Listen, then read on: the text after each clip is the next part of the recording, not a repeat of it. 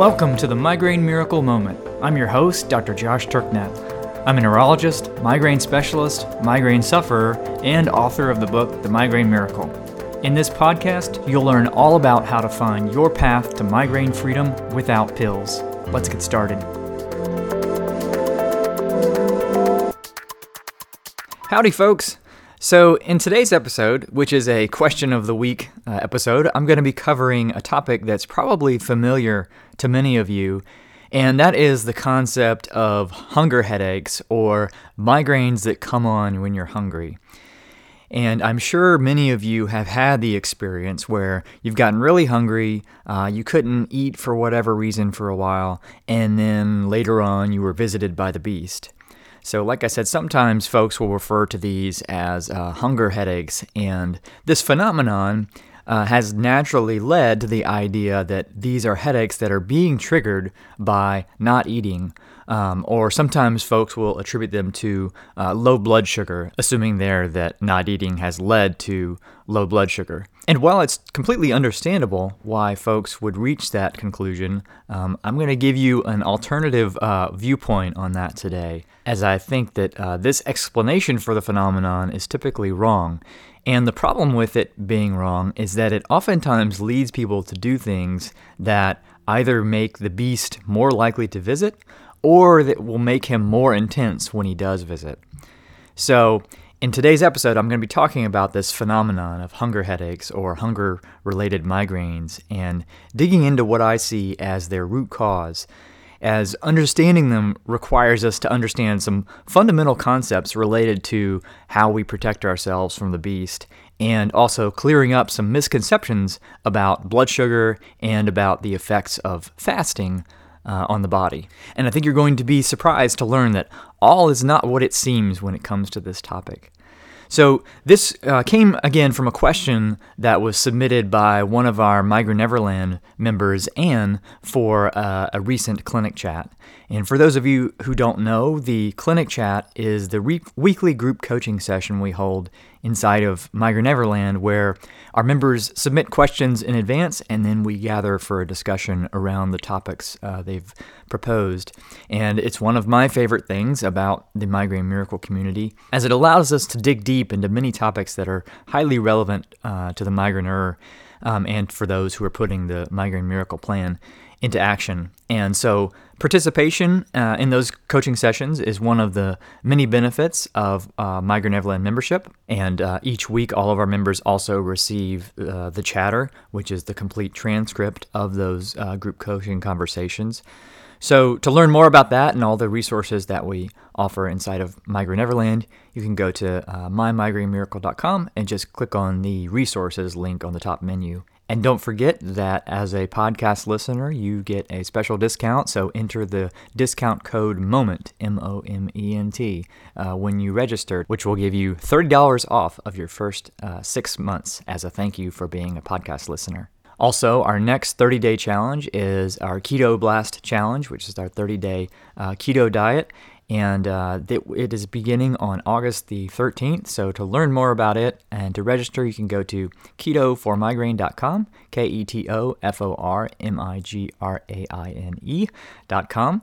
And if you are listening past that start date, you will find the date for our next keto challenge.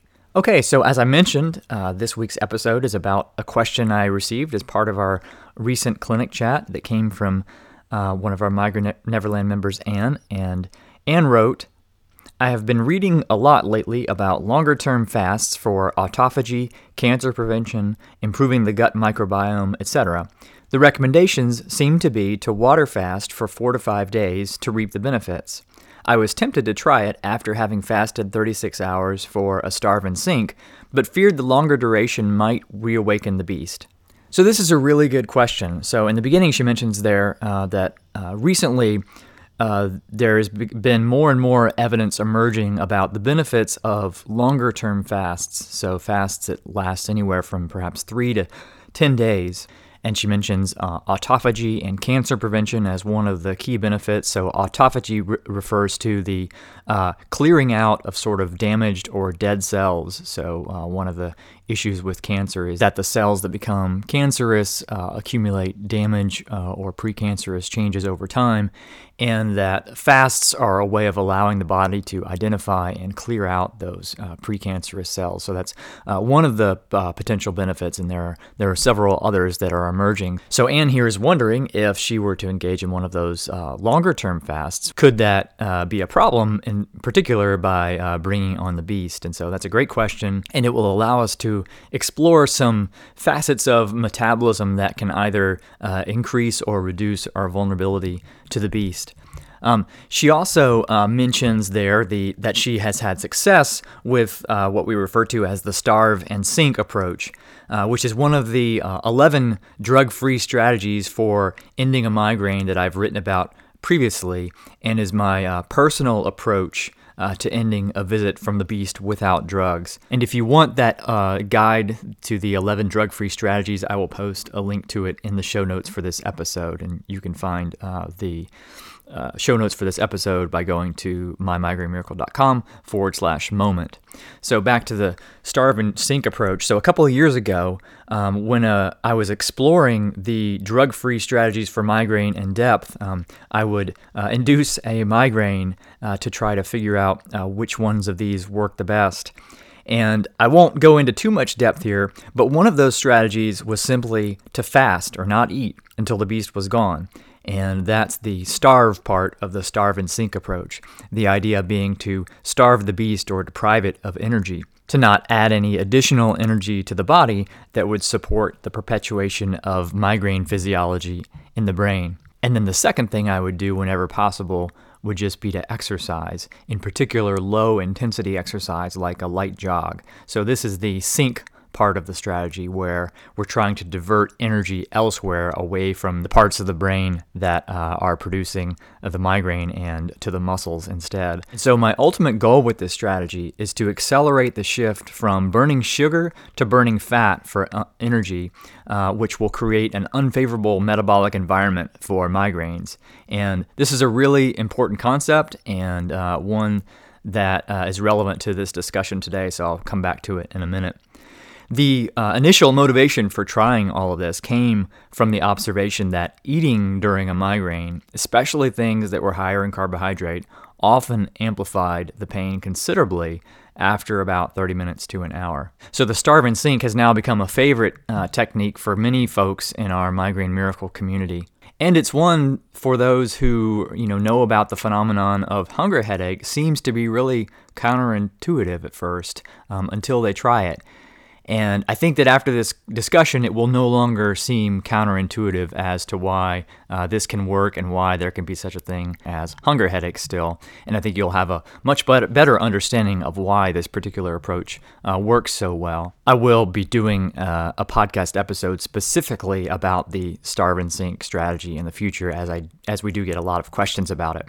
But I can't tell you the peace of mind that comes from knowing that I can end an attack from the beast without a drug and never have to risk going down the dreaded spiral into rebound headaches. But like I said, for most migraineurs, especially those who've experienced migraines when missing a meal, or when they have perceived low blood sugar, this idea that fasting could be beneficial at all seems counterintuitive, and it's natural to think that if you were to engage in a prolonged fast, like Anne talks about in the original question, that could be risky from a migraine standpoint.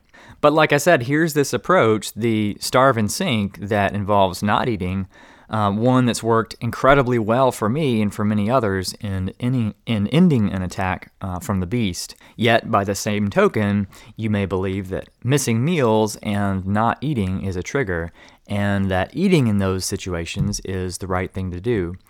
So how can we reconcile all of these observations and put this together into something that makes sense? So to help us understand the relationship between food, hunger, energy, and migraines, let's revisit the topic of homeostasis, or the maintenance of stable conditions inside the body.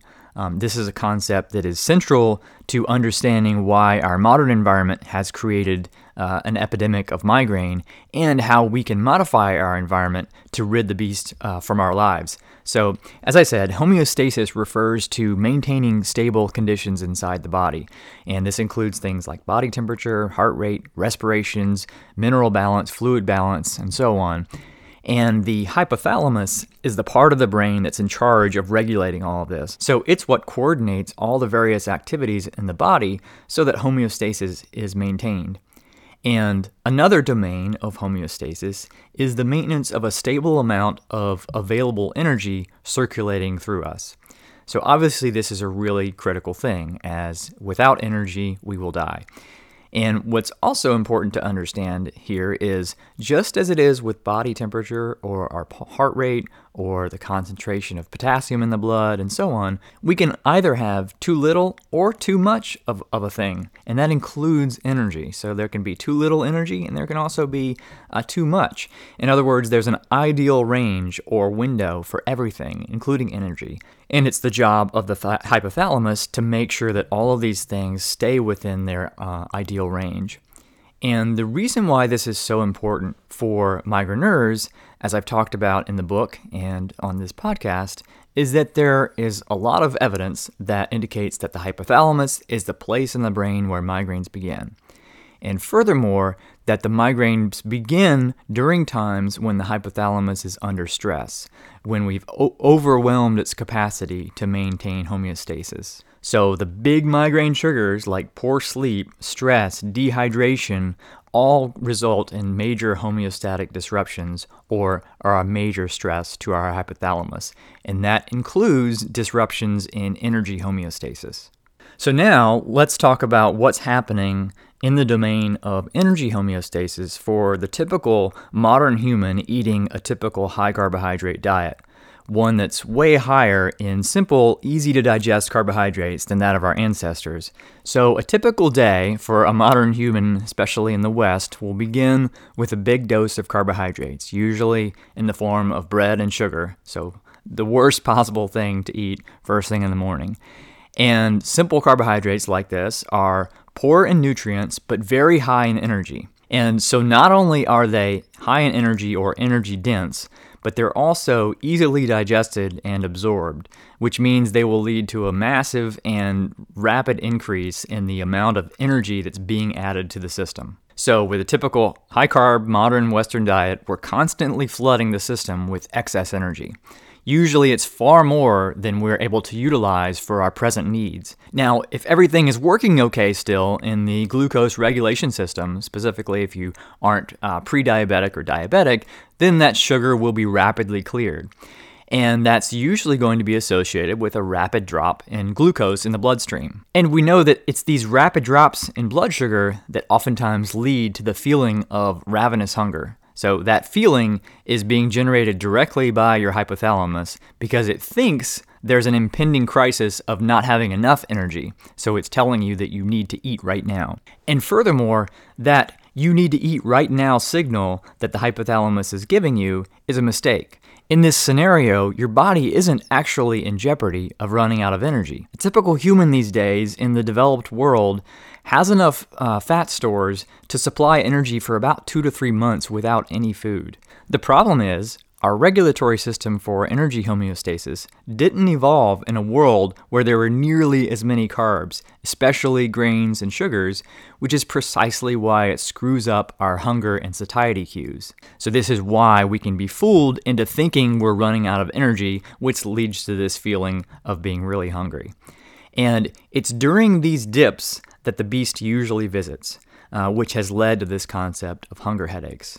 And now if we go back to understanding migraines as the signal of a distressed hypothalamus, this makes sense because what we've done here is shocked our energy homeostatic system. First, we've done it by spiking our sugar from a high-carb meal, and then second, by rapidly clearing that sugar from the bloodstream to prevent damage, creating the perception in the brain that we're running out of energy, even though we're not. But to the hypothalamus, we've created a state of emergency. So the first really key point here is that the problem, or the reason the beast has visited, is not because we didn't eat, it's because we produced a major disruption in energy homeostasis. Now, tragically, guess what typically happens next in this situation? So what do you typically want to do when you get ravenously hungry? Are you going to reach for a piece of celery, or are you going to reach for a box of crackers? Well, what's going to give you the quickest hit of energy? It's going to be another hit of a simple carbohydrate. So the typical person in this scenario will reach for another food that's high in simple carbohydrates, because again, that will rapidly add energy to the system, temporarily and quickly relieving hunger, but starting this whole process all over again. And even worse, it will provide the beast with his favorite source of fuel, which is glucose, and migraines will intensify, and the cycle will repeat over and over again.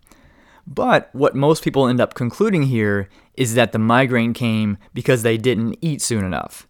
Even though eating, especially something high in carbohydrate, was probably the worst possible thing to do from a migraine standpoint. But remember, the problem was not that we had low blood sugar or that we were running out of energy, but rather it was the rapid drop in blood sugar, which was a direct consequence of eating an energy-dense, easily digestible, nutrient-poor carbohydrate meal. And if you're eating a typical standard Western diet, you're doing this every day, 3 times a day or more. And I think this is one of the central reasons why migraines are a disease of civilization, only emerging in the context of modern diets and lifestyles. And when it comes to energy homeostasis in particular, and the problems that we create in this area that lead to provoking the beast, the issue is virtually always going to be from putting too much energy into the system rather than too little energy. So as I mentioned, a 150-pound human with an optimal amount of body fat has enough stored energy to meet energy demands for about 2 to 3 months without any food. So that means that the typical person in the developed world is never even close throughout their entire lives to running out of energy or for too little energy to be a problem.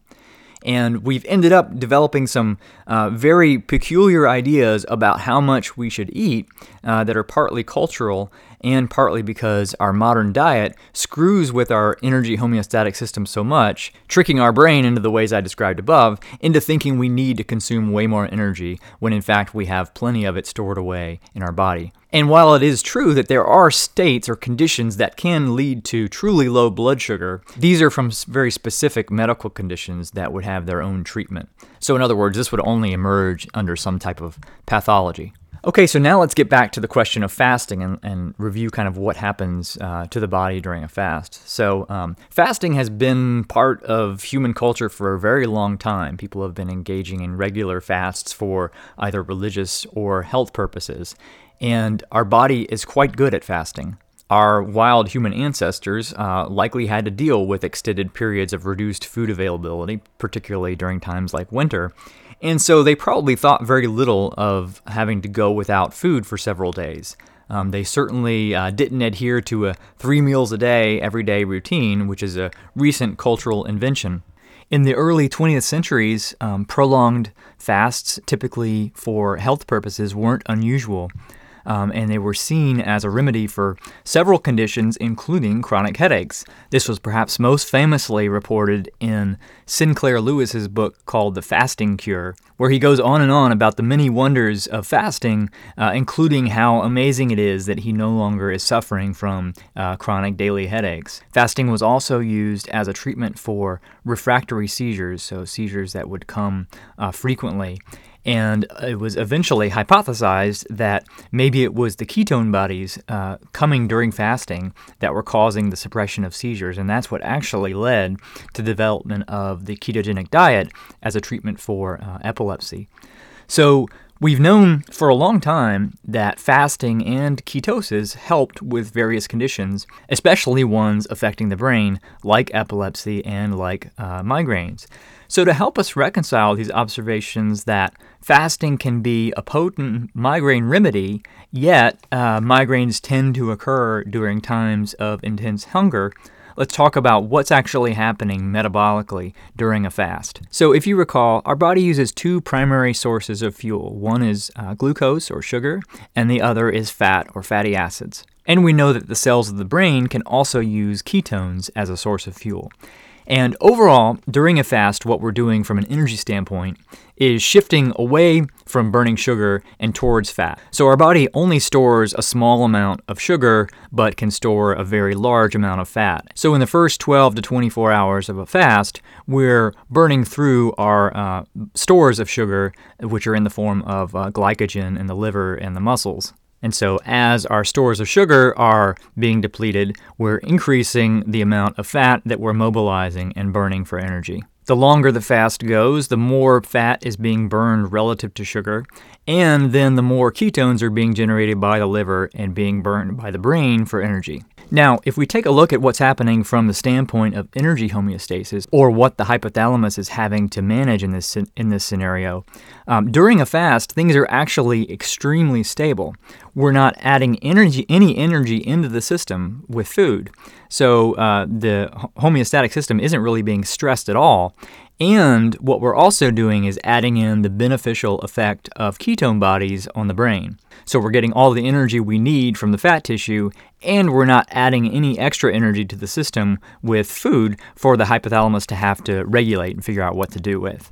Now, if the fast were to go on long enough, of course, and we exhausted all of our stored supplies of energy, then things would become unstable again. But like I said, it would take a couple of months of fasting for that to happen, far longer than any of us fortunate enough to live in a place with a stable food supply are likely to ever encounter. And this is a recurring theme or a very consistent observation with migraines. So time and again, we find that scenarios where the body is shifting away from carbohydrate metabolism or glucocentric metabolism and towards fat metabolism or adipocentric metabolism, that migraines go down. So this is well documented in the weight loss literature, especially with gastric bypass. So scenarios where you're increasing the proportion of fat being burned for energy over sugar are associated with protection against migraines. We also see the same thing with the ketogenic diet. We also see the same thing in fasting. And again, this makes sense when we understand things from the vantage point of energy homeostasis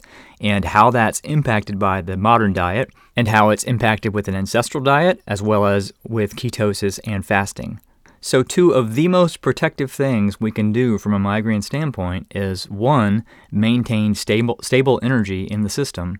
And the optimal way to do this is just to eat like a human. So eat whole foods, meats and vegetables, and avoid processed and easily digestible carbohydrates, and to increase the proportion of fat to carbohydrates that are burned, both by establishing and maintaining metabolic flexibility and by minding our macronutrients or our proportion of carbohydrates, fats, and proteins. So now let's get back to Anne's original question where she asked about these more prolonged fasts that people are using these days and whether or not that would be risky from a migraine standpoint. And personally, for reasons that are hopefully clear, I don't at all fear the onset of a migraine during a fast. That's not to say that the beast won't or can't visit, but it won't be because of the fast, because that is putting us in a state, a metabolic state, where migraines are much less likely to occur. Now, just as a caveat, these more prolonged fasts that she's referring to are typically on the order of 3 to 10 days. That's where it seems that more of the benefits that can come from cancer prevention standpoint would start to emerge. And it's generally recommended to do ones of that duration under medical supervision, primarily to prevent certain rare complications that can arise with prolonged fasts, usually in the presence of specific medical conditions. So again, if you're looking to do that sort of thing, it's a good idea to consult with your doctor first.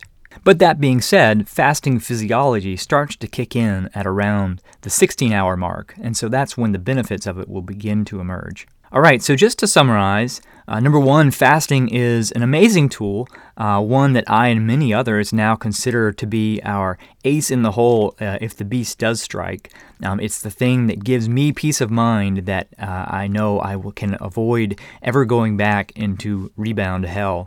None of us is capable of fully eliminating evolutionary mismatches from our lives, so the disparity between our modern lives and the lives of our wild ancestors. There's much we can do, as I've talked talked about to minimize that mismatch, but we all live in the modern world, and there are times when that mismatch is heightened and the beast might still strike. So knowing that I have a tool that will not increase my risk of a subsequent visit from the beast gives me huge peace of mind. And there are two key principles that help us to understand why fasting is so effective. One is that energy homeostasis becomes much easier to maintain in the absence of food.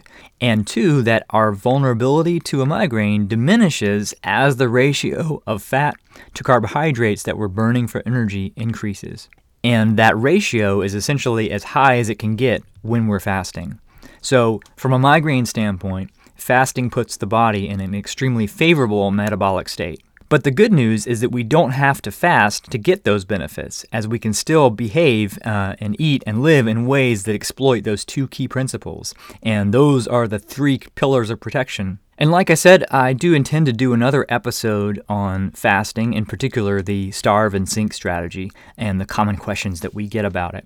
So a final question might be, what should you actually do in these situations? So what should you do if you haven't eaten for a while and you're starting to feel the beginnings of a headache? So how can you kind of safely deal with this situation? As I said, the last thing we want to do is reach for easily digestible carbohydrate that will, again, spike our sugar and provide a nice source of fuel for the beast. So what I'd advise in these situations is to eat something very low carbohydrate and typically a small serving, and then wait. And the reason for waiting there is to assess whether or not that bit of food that you've eaten is going to serve as fuel for the beast. And what I would do is, if I find that the headache escalates a little bit after eating that, then I would continue with the starve and sink strategy. And if I felt like it improved, then I would go on and eat a regular meal. And if you're at all skeptical about all this, try eating a regular high-carbohydrate meal in this situation and see what happens in about 30 minutes to an hour. I can't tell you how many times in my life I made this mistake where I would delay a meal, I would start getting really hungry, and then I'd reach for something high-carb to satisfy that hunger, and I would then get a massive migraine. And my conclusion was always that, I just waited too long to eat, right? And I never realized that it was how I was responding to that hunger that was the thing that was bringing on the massive visit from the beast. Okay, so that's it for this episode of The Miracle Moment.